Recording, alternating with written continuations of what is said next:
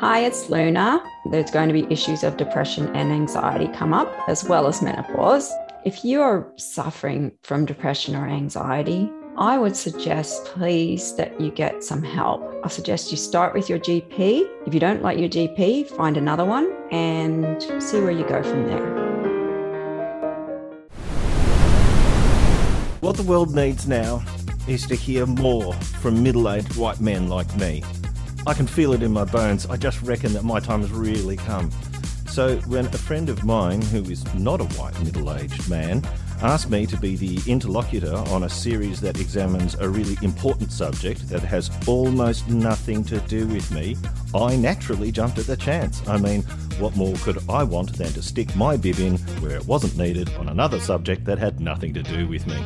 My name is Nick, and I'm going to be the devil's advocate for a project that we're going to call Vanator. Luna is my co-conspirator, but the more equal among equals. She's the one actually doing the stuff that we're going to be talking about. I'm just picking holes in it because, you know, as a rationalist, it's kind of what I do. Welcome to your own show, Luna. There are different ways that anxiety can be sort of brought on in someone who suffers from anxiety. You can have situational anxiety and you can have sort of just chronic clinical, can't you? Yeah, just basically the chemicals in your brain don't work right. And and then there's also the hormones. So anxiety tends to kick in at a certain age for a lot of women because the hormones are changing. I would also bet that there would be some pretty good environmental inputs to that too. Here's another. So you're starting to physically witness it. You're starting to mentally worry about it. That's right. And then there's a global situation that you've got layered on top of that, anyone at the moment. And that really amps it up. And the other thing is, everyone around you, or most people around you, are also a bit amped up because of the global situation and caffeine. Yeah, right. Do you feel other people around you behaving differently through COVID? You notice the difference, do you? Absolutely. Absolutely. Probably, yeah, since last year. And the longer we stay in lockdown, and in fact, now I'm watching New South Wales. I'm in Victoria, Nick's in New South Wales. And so now I'm watching New South Wales go through the crazies. I was forced to watch, I was in a doctor's waiting room yesterday and forced to watch one of those morning programs where they completely lost the plot. They actually called time on the team losing the plot, and they were showing behind the scenes and someone was running around like a lunatic. I was trying very hard not to watch the show, but it was one of those small waiting rooms where I was forced to. And then I got forced to watch Gladys.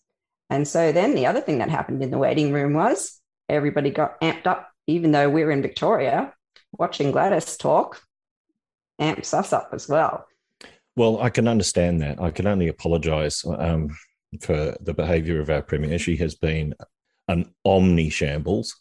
And I'll tell you something, even though you have geographically placed me in New South Wales, I'll tell you something that I notice now is that I'm an ex-Sydney-sider who's moved to regional New South Wales, and the very different approaches that have been taken in those two places. And I really do get the deep resentment about Sydney that's felt everywhere else.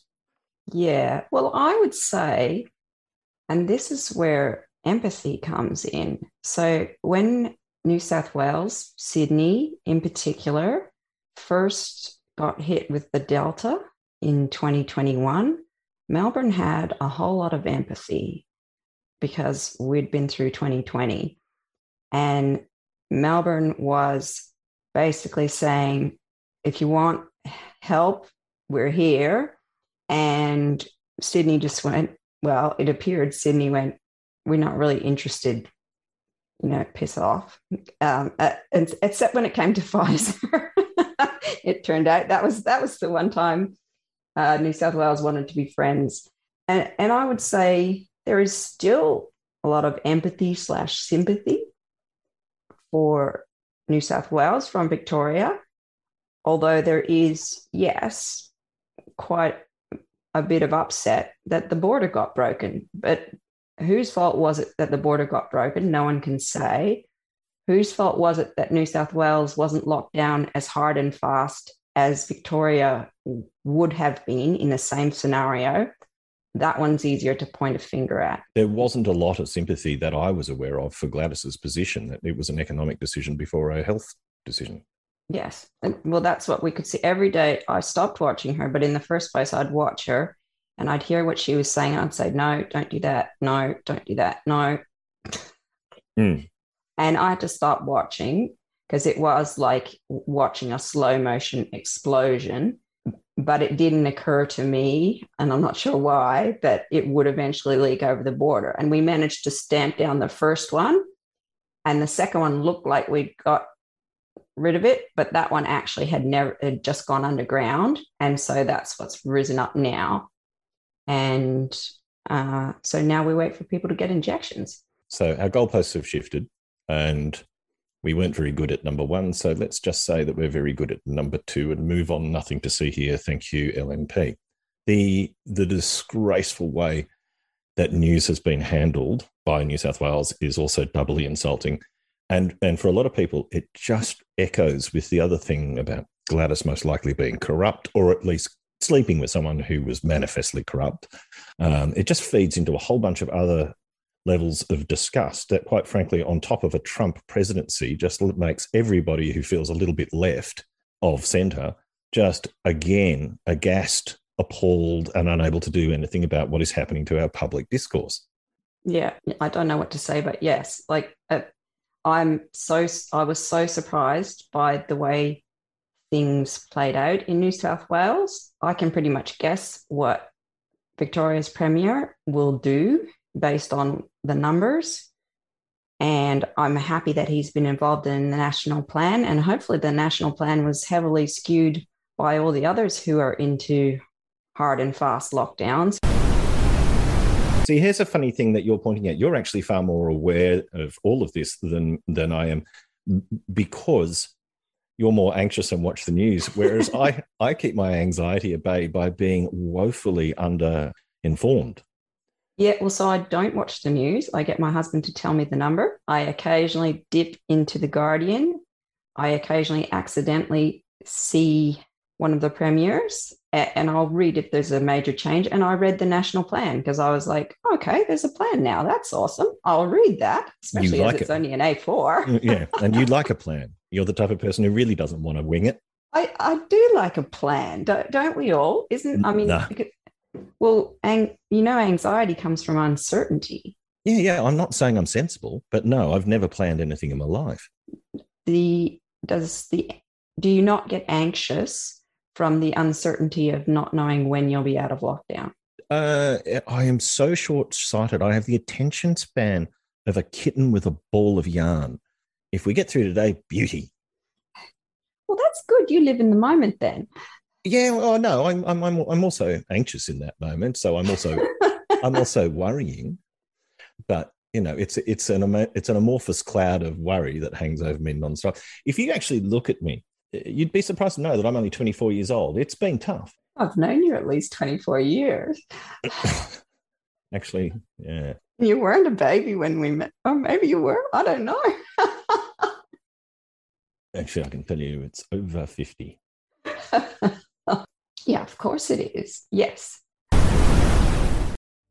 Hi, it's Luna speaking. Normally there would be an ad break about here, but I haven't managed to organize any sponsors yet. So I just thought I'd put a little plug in about the email address we've set up to listen to you. It's speak@vanator.com, speak@vanitaw.com. We do want to hear from you, and that's why I've set up the email. But I have noticed a tendency around here that if you're walking your dog, it's fine not to have your mask on your chin. What? I know. I don't know why. There's going to be a lot of study in 20 years' time into subtle etiquettes of mask usership. I was reading a woman the other day complaining. She was in Walmart. So, you pays your money, you takes your chances. But she was in Walmart and she said she saw a woman take off her mask to sneeze elaborately 5 times and then put her mask back on. The thing is, I can just imagine someone like me doing that absent-mindedly. Like I've seen a welder get. So I want you to imagine someone doing a bit of spot welding. So they've got the mask on, which is very dark, and then they pull it up to look, and then they put the mask back on to weld. So it goes sort of lift, lift, and he got himself all out of sequence and was with the mask away from his eyes and was putting his mask on to look. You could see he'd just been doing it too long that day, and got himself out of sequence. He's had too much coffee. He's Yeah. been watching too much of the news. Yeah. And he is no longer focused on a job where you actually really do have to focus, or you might burn off your face. Yeah, yeah. I similarly saw some footage of a poor old nurse at a vax station tapping the bubble out of the vaccine and squirting it into the air after putting the needle in the woman's arm. Well, they must be very stressful places to work, and everyone there is stress is very contagious. That's the other thing. Yeah, emotions are contagious. That is a physiological thing that we are built with, because we used to be in tribes and you used to have to understand each other. They're the maddest people I've ever met have been psych nurses. Yeah, well, they need to find a way to sort of release whatever they've taken on during the day. I have found on more than one occasion the way they find release is by finding the keys to the drug cabinet. Yes, I think there is a bit of that goes on. And then there's the thought that they tender towards that sort of profession in the first place because they're a little bit that way inclined, so they're just going to people who are slightly more sick than they are. And I don't want to sound insulting to psychiatric nurses at all, because a lot of them are just absolute gems. No, I agree. I mean, I don't think I've met a psychiatrist that I've fully trusted. They've always said every single psychiatrist I have personally dealt with, to me, has felt obviously barking compared to me, including one psychiatrist I saw who was monstrously, morbidly obese. And I just couldn't help that real deep down instant gut reaction. Well, if you can't even control your spoon, what advice are you going to give me about life? I had one hand me some antidepressants. He was contemplating which type to give me, and he said, "Oh, I got these playing golf the other day. Why don't you try them?" And I'm assuming that he just didn't find him on a riverbank, that it was a colleague of his. Rep. I have misquoted him, sorry.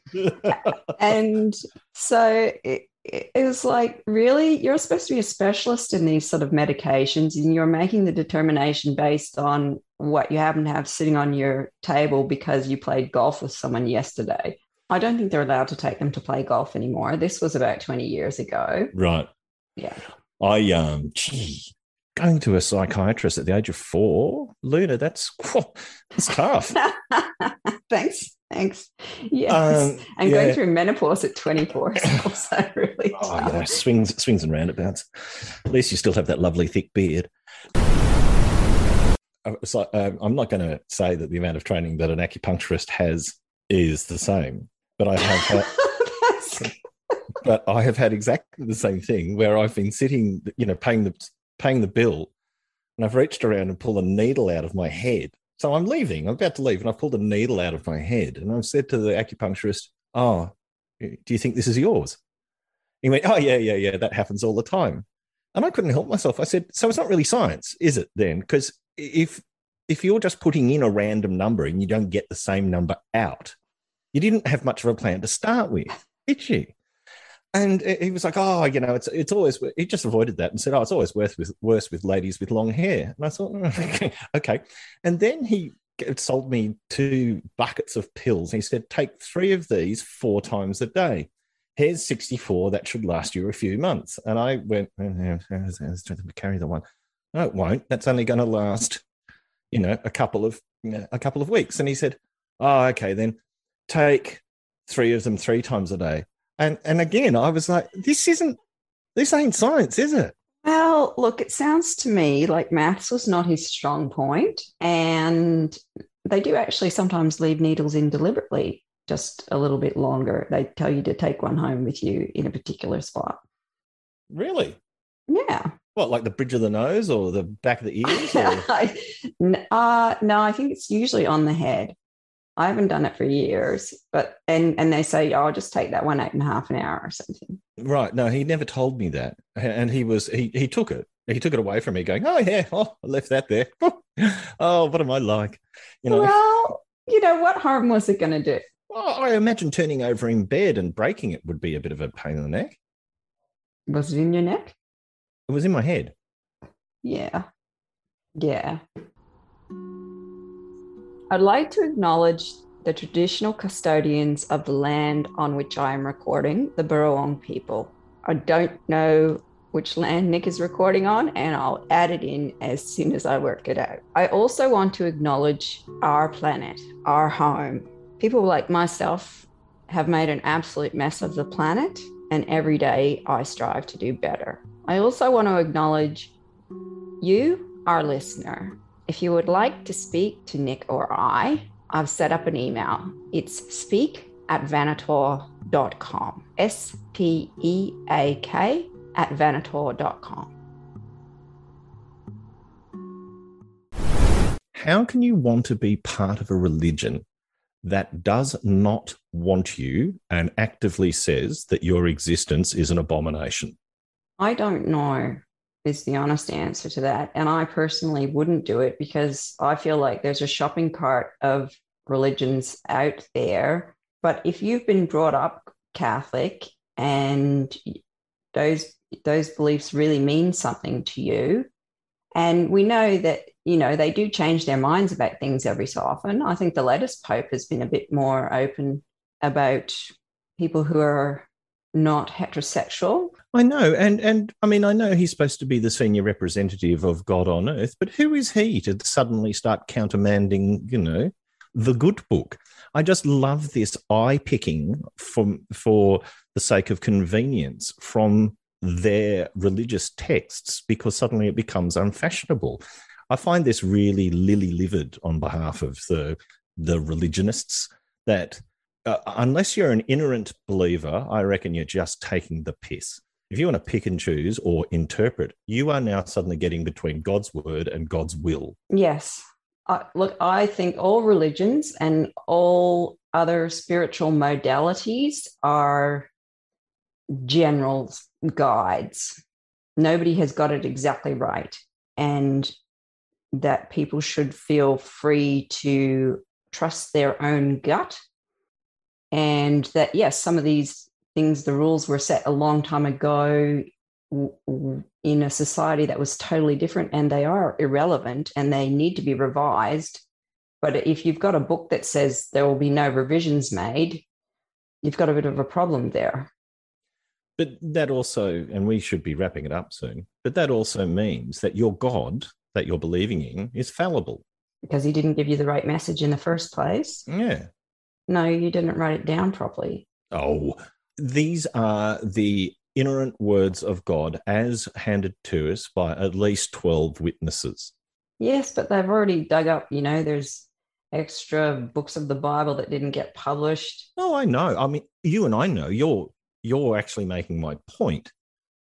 Yeah, well, I'm not disagreeing with you. What a lovely place to finish. Luna, it has been an absolute treat. Thank you, Nick. It's always a pleasure.